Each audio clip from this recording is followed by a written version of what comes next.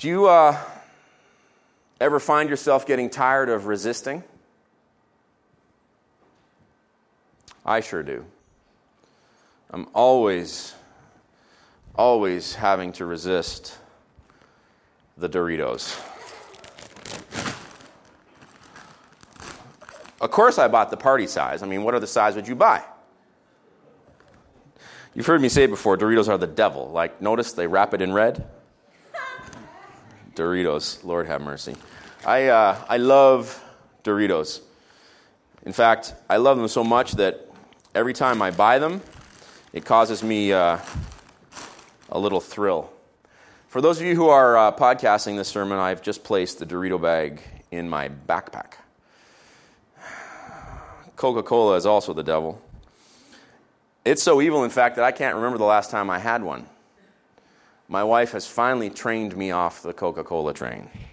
As a teenager, I think I used to have one of these per day. I remember when I was in second year university, the thought occurred to me, maybe this is not such a good idea. Maybe I should lay off the Coke because, if I'm really being honest, I would always pair the Coke with a Snickers. Now, I know that you have your favorite, but it's almost impossible to argue with the fact that Snickers is the greatest chocolate bar of all time. I was kind of torn between Snickers and Wonder Bar. O. Henry's also awesome. Mr. Big, okay. I could go on and on and on. You probably have your favorite as well. Coca-Cola, Snickers. This Snickers actually started talking to me before I even bought it. I was thinking about it last night, and I was like, I'm going to buy a Snickers bar tomorrow, and the trick is going to be to not eat it. Even now, I'm salivating. Snickers, Lord have mercy. I get tired of resisting. In fact, my pathology when it comes to food runs so deep that, I think maybe I need to go home and cleanse my system from all this evil food. So I will do so with a healthy bowl of Life cereal. Apparently, it's very good for you. Whole grain cereal, low in saturated and trans fats. My wife, every time I talk about a cereal, tells me how bad it is. She says, just read the ingredients. And I say, I don't want to. I want to put the ingredients in my belly. Do you miss having Life cereal? I don't eat it much anymore. I resist. And I also stopped drinking milk recently. You're like, wow, this poor miserable wretch. See this beautiful carton of milk? I mean, that's just awesome. I figured I'm 44 years old. I should probably stop drinking milk. So I did a few weeks ago. I don't know if it's making any difference, but I do know that it's making me miserable. I, in fact, said to Nikki the other night, I was like, I just really need a bowl of cereal and some milk. And she looked at me with a mixture of compassion and contempt in her eyes and told me to suck it up and be a man. For those of you podcasting this sermon, I just zipped up my backpack with all of the wonderful food in it, and I have placed it on my shoulders because I am now about to preach. Resistance requires a powerful why. Why would I stop eating Snickers? Well, because I don't want to be fat. Why don't you want to be fat? Well, because I would like to live healthily to an old age so I can preach until I'm old. That why is strong enough that I can resist the Snickers. Why would I continuously resist the urge to place myself on the throne of my life? Why would I do that?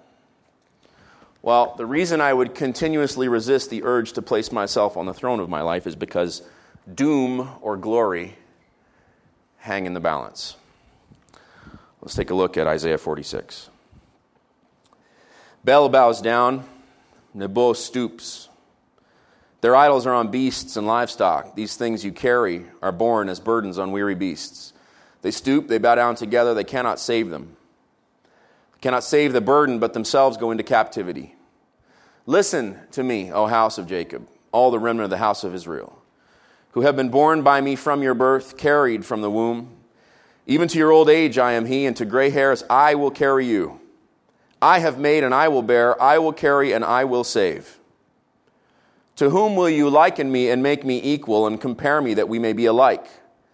Those who lavish gold from the purse and weigh out silver in the scales hire a goldsmith and make him into a god. Then they fall down and worship. They lift it to their shoulders, they carry it. They set it in its place and it stands there. It cannot move from its place. If one cries to it, it does not answer or save him from his trouble. Remember this and stand firm. Recall it to mind, you transgressors. Remember the former things of old, for I am God and there is no other. I am God and there is none like me, declaring the end from the beginning and from ancient times things not yet done, saying, my counsel shall stand, and I will accomplish all my purpose, calling a bird of prey from the east, the man of my counsel from a far country. He's referring there to Cyrus of Persia. I have spoken and I will bring it to pass. I have purposed and I will do it. Listen to me, you stubborn of heart, you who are far from righteousness. Oh, hear this, church. I bring near my righteousness. It is not far off, and my salvation will not delay. In the Hebrew there, it's my salvation will not come last. I will put salvation in Zion. For Israel, my glory. Man, I came to Isaiah 46, and I celebrated for a few reasons. One, it's beautiful. Two, it's short. I was like, thank you, Lord, for a 13-verse chapter in Isaiah. Help me, Jesus. They've all been like 25 verses lately. You see me struggling to try and get it all done in half an hour. Lord, help me understand. This week, 13 verses. We're good. Doom and glory hang in the balance in Isaiah 46. The doom is outlined, as you can see clearly, in verses 1 and 2. Bel bows down, Nevo stoops. Their idols are on beasts and livestock. These things you carry are borne as burdens on weary beasts. They stoop, they bow down together. They cannot save the burden, but themselves go into captivity. This is a picture here of the great gods of Babylon being stacked onto donkeys and herded off one day into captivity in Persia. This is a picture of idolatry meeting its end. This is a picture of the miserable future of all those who worship false gods. The glory is contained in the last verse, verse 13. Hear the word of the Lord. I bring near my righteousness. It is not afar off, and my salvation will not delay. I will put salvation in Zion. For Israel, my glory. Zion ultimately will be saved, and God will put his beauty, that's the word there for glory, he will put his beauty in Israel. This is a picture of the glorious destiny of God's people. We're going to contrast these two things, this doom and this glory, as we work our way through Isaiah 46. Starting with verses 1 through 2. Bel bows down, Nevo stoops. Every new year, the false god Nevo, who was the lieutenant god of Babylon. He was the son of Bel-Marduk. He was the second god in command, if you will, of the Babylonian Empire. His city was the city of Borsippa. And every Babylonian New Year, the people, the citizens of Borsippa, would mount an idol of this god. They would mount him on a donkey and they would process with him to Babylon proper, where this god, Nevo, would pay homage to his father Bel-Marduk. Bel-Marduk was the father, the Lord, the god of war, the principal god of the Babylonian Empire. And so you need to hold in your mind this big celebration that would occur as the entire city would pour out of Borsippa and trek to the city of Babylon, a great and magnificent city. Probably, we don't know for sure what China looked like at the time, but in the western part of the world, without doubt, Babylon at that time was the most outstanding city. Gorgeous, built up, powerful, mighty, the plunder of nations brought into it. And so this procession was quite a to-do. It was their New Year's celebration. It was their Super Bowl parade. As I thought on this, it actually struck fear in my heart thinking about Philadelphia last year. What a to-do they had in Philly. If you're a Phillies fan, I'm glad for you. It was exciting. But I was like, not that much has changed after all. Now Isaiah looks at this procession and he thinks it's all very silly. He's saying, in effect, with this entire chapter, if you have to carry your God is no God. To put your God on your back and carry it, what you're carrying is not a God. What you're carrying is a burden. Verse 1b. These things you carry, hear this, church, this is heavy duty, are born as burdens. Even now, my backpack is making me uncomfortable. And I have to preach twice for 30 minutes today with it on my back. And think about how silly and inconsequential this burden is. These things you carry are born as burdens. You know what the word burdens is here in the Hebrew? It's heavy duty. Atzvihem. From the root atzuv, which is the word for sadness. These things they carry are sadness makers. That'll preach good. Idols are placebos that become burdens that turn into sadness makers in your life. Verse 2, they stoop, they bow down together. They cannot save the burden, but themselves go into captivity. This is an ultimate picture of doom. These all-powerful so-called gods of Babylon being carried off on the backs of beasts of burden into captivity themselves. And remember, it is the Babylonians who would be showing up in Judah in the near future, as Isaiah was prophesying, to lay waste to the city of Jerusalem, conquer it, destroy it, and take those people captive into Babylon. And this midsection of the book of Isaiah, we believe, was written to the Jewish audience while they were in captivity. So they would read these words and they would go, oh, that would be very nice to see. If Nebuchadnezzar and Marduk got their just deserts and they were carried off into captivity. Here's the point for us today, 2,500 years removed from the penning of these words. These things that you and I put our hope in will ultimately be no hope at all. So you need to ask yourself this question this week. What false hopes can I jettison this week? Now, I wouldn't expect any of us to jettison all of them. In fact, walking free from the worship of false gods, walking free from the placing of your hope in things other than the God of the Bible, can take a lifetime. I'm endlessly comforted by the words of St. Paul. Wretched man that I am, who will deliver me from this body of death? Things I want to do, I don't do. The things I don't want to do, I do. I'm thinking if the guy who wrote 2/3 of the New Testament was clearly still on a journey, clearly still struggling, clearly still working out his salvation in fear and trembling, why should it be any different for you? Why should it be any different for me? What false hopes can you jettison this week? Listen to me, O house of Jacob, all the remnant of the house of Israel. I'm in verse 3. Who've been born by me from before your birth, carried from the womb, even to your old age I am he, and to gray hair I will carry you. I have made and I will bear, I will carry and I will save. If you want to live in contrast to a life of false hope, listen to God. Listen to me, O house of Jacob. Listen to God. Okay, Todd, how do I listen to God? A few simple answers. It's not complicated. Are you reading your Bible? Yes or no? Every day. Ideally every morning. Not the whole Bible in one sitting. Maybe just 3 chapters at a time. One in the Old Testament, one in the New Testament, one in the Psalms. Just keep working through it.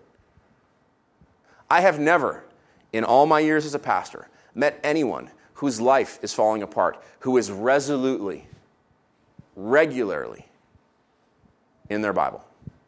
Never. I don't want to go on for the sake of time.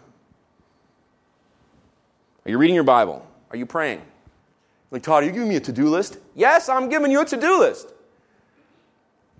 Are you talking to God at all? Are you praying without ceasing? Are the first words in your mind when you awake directed towards the Lord God of the universe? All throughout the day, whenever you come to a crossroads, any moment where you come to a struggle, do you stop and do you ask the Lord for wisdom? Do you ask the Lord for strength? Are you continuing a dialogue with Him throughout the course of your day? Yes or no? If you aren't, you are missing out on divine power. Do you regularly participate in worship?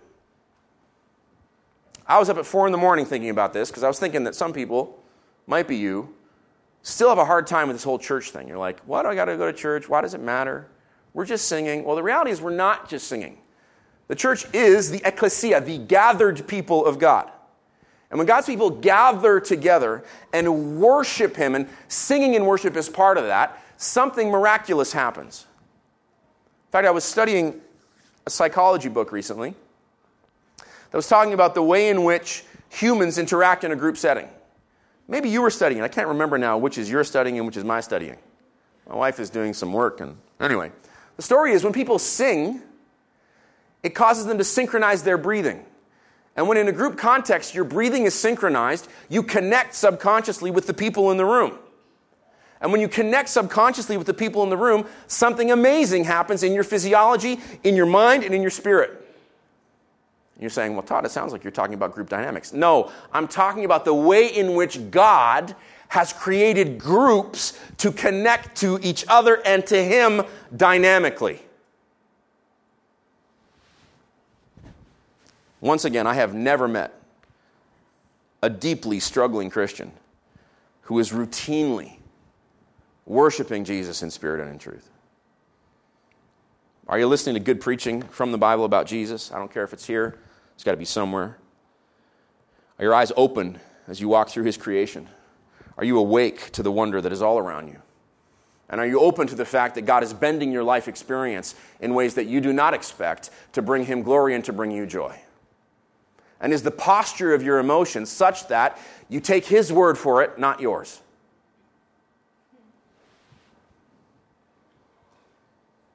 I'm just trying to help you listen to God. Because God has spoken, and God is always speaking. Ask Him and rest in Him. Look at the second half of verse 3. Listen to me, O house of Jacob, this is the first half. All the remnant of the house of Israel, here's the second half. Hear this and rest.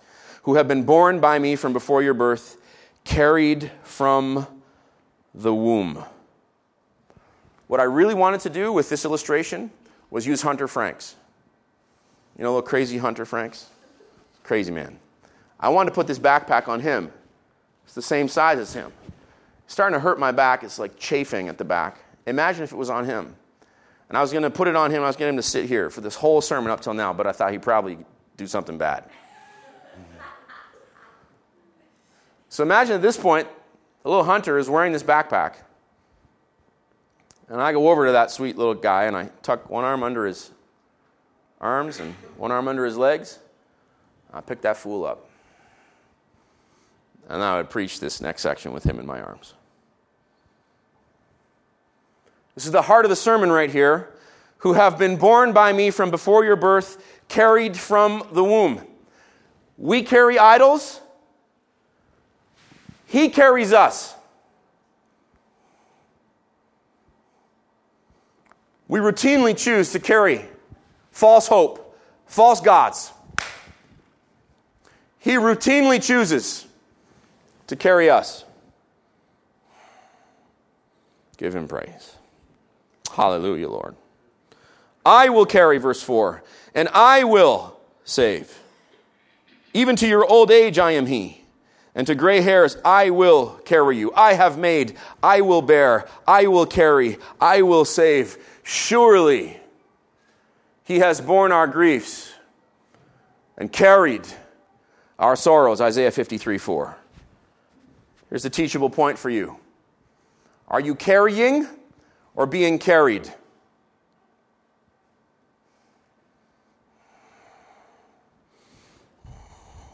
One leads to doom.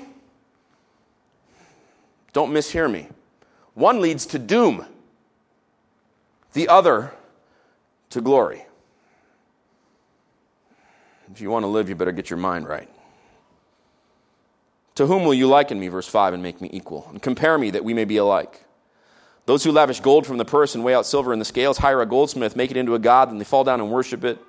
Here's the most important part. They lift it to their shoulders, they carry it, they set it in its place, and it stands there. It cannot move from its place. If one cries to it, it does not answer or save him from his trouble. If you're looking for a reason to trust God this morning, hear His words ringing through the voice of the prophet Isaiah. And see that our God is pretty sure of Himself. I love it whenever God does this. Listen to His boldness. To whom will you liken me, and make me equal, and compare me, that we may be alike? So here's the hardest teaching for you this morning. In a world of plurality, get used to, get comfortable with the singularity that is Jesus. This is the most offensive thing about Christianity. Regardless of how kind a Christian is, regardless of how non-judgmental a Christian is, no matter how accepting a Christian is routinely, and we should be all those things, all of us at some point, and everyone to whom we testify at some point, will bump up against the brick wall that is the words of our Lord Jesus Christ Himself when He said, I am the way, the truth, and the life. No one comes to the Father except through me. John 14:6. Here's the question for you. Are you worshiping a fake Savior or the real Savior?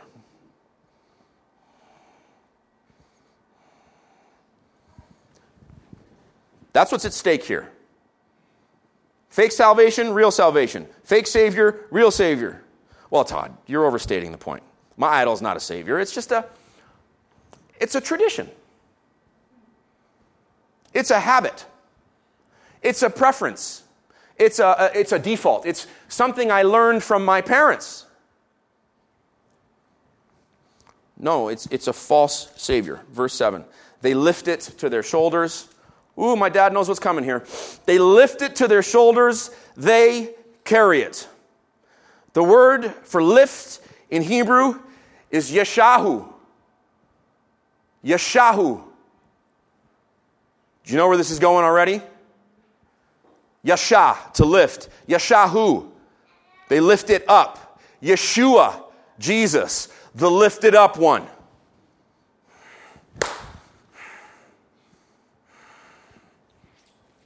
And I, when I am lifted up, will draw all people unto myself. John 12:32. Don't kid yourself. The false hopes you're clinging to help you make sense of your life, you're Jesusing them. You're Jesusing them. Y'all see it in the text, right? Nod at me if you've understood the connection in the text.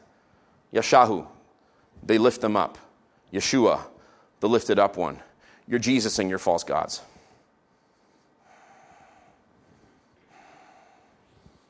Lifting it up to the place where the real Savior should be. Todd, why do you always have to be so imperative and demanding? It's not me, it's the text. And believe me, I wrestle with this just like you do. But I told you that resistance requires a powerful why. And what is the why here? Why is this worthy of your wrestling?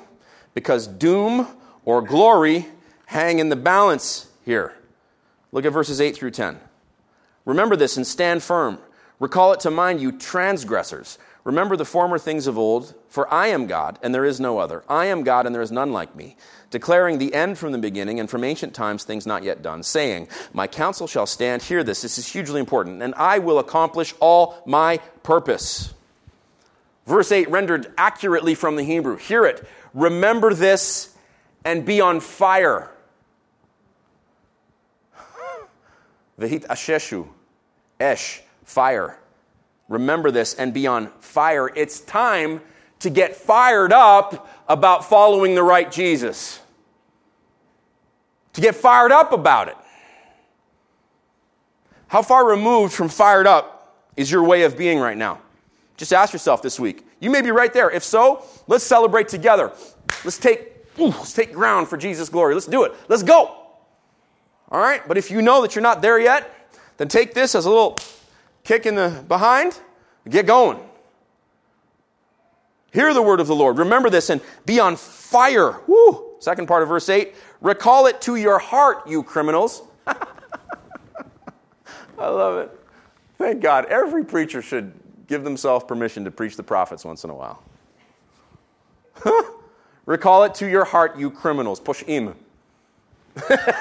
Literally criminals. I love it. I love the Lord's chutzpah that He calls His children criminals. You know it, and I know it's true. Help me, Jesus.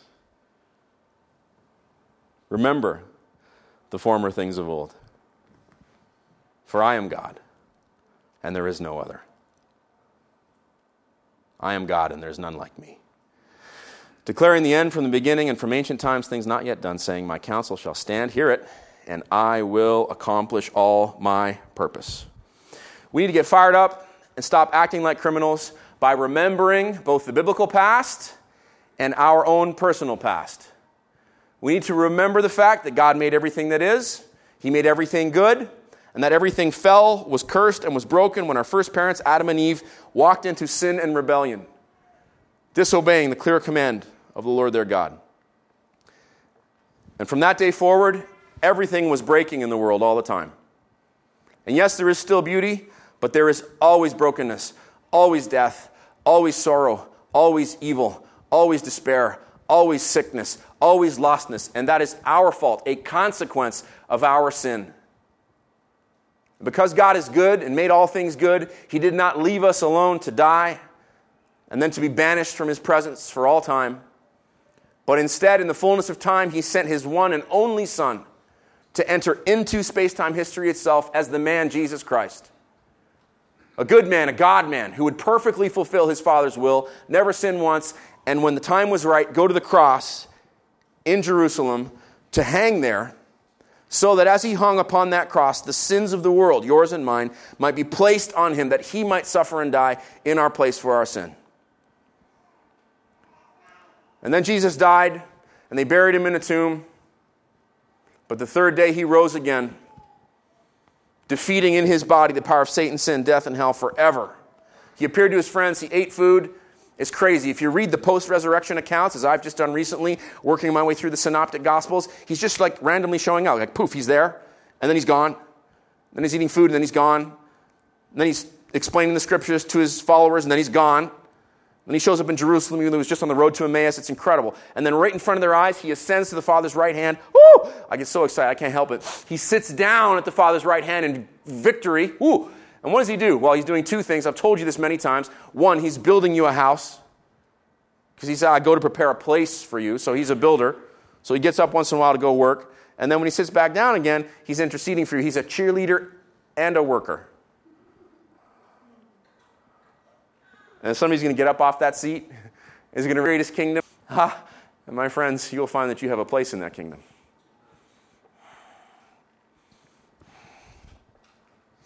Remember the biblical past. Remember your personal past. And never forget that God will accomplish, in the words of verse 10, all His desire. And I will accomplish not my purpose, all my desire in the Hebrew. God works not from duty. God works from desire. And what is His desire? That none should perish, but that all should come to repentance. 2 Peter 3:9. I have spoken. Verse 11b, I will bring it to pass. I have purposed, and I will do it. Listen to me, you stubborn of heart, you who are far from righteousness. I will bring near my righteousness. It is not far off, and my salvation will not delay. I will put salvation in Zion for Israel, my glory. Worship team, you can join me. I got to take this off in just a second. My shoulders hurt. Here's the point of those last verses. You may be tired of resisting, but God's not. God's not tired. You may be tired, and the Snickers may be winning the battle. But the victory belongs to the Lord. I have spoken, saith the Lord. I will bring it to pass, saith the Lord. I have purposed, and I will do it. He's on a mission, baby. And the mission is you and your peers. You and your peers are the mission. He's a little bit full of himself, but that's okay because He's God. I bring near my righteousness. What is that? That's Emmanuel. With us, God. Who's that? That's Jesus. I will bring near my righteousness. He's going to do it. He's the one who brings salvation to you. He brings salvation to you. I will bring it near. Let's hear the echo. For the Word became flesh and dwelt among us, and we have seen His glory, the glory as of the one and only begotten of the Father. John 1:14. He is putting salvation in Zion. And I already done told you 2 weeks ago, quoting Ephesians 2:22, that you are the city of God, which means that the beauty, which is the word for glory in verse 13, that he's putting in Israel, he's actually putting in you. Which is why you should drop the backpack. Get down off the throne and put your hope in the real Jesus. And then keep resisting.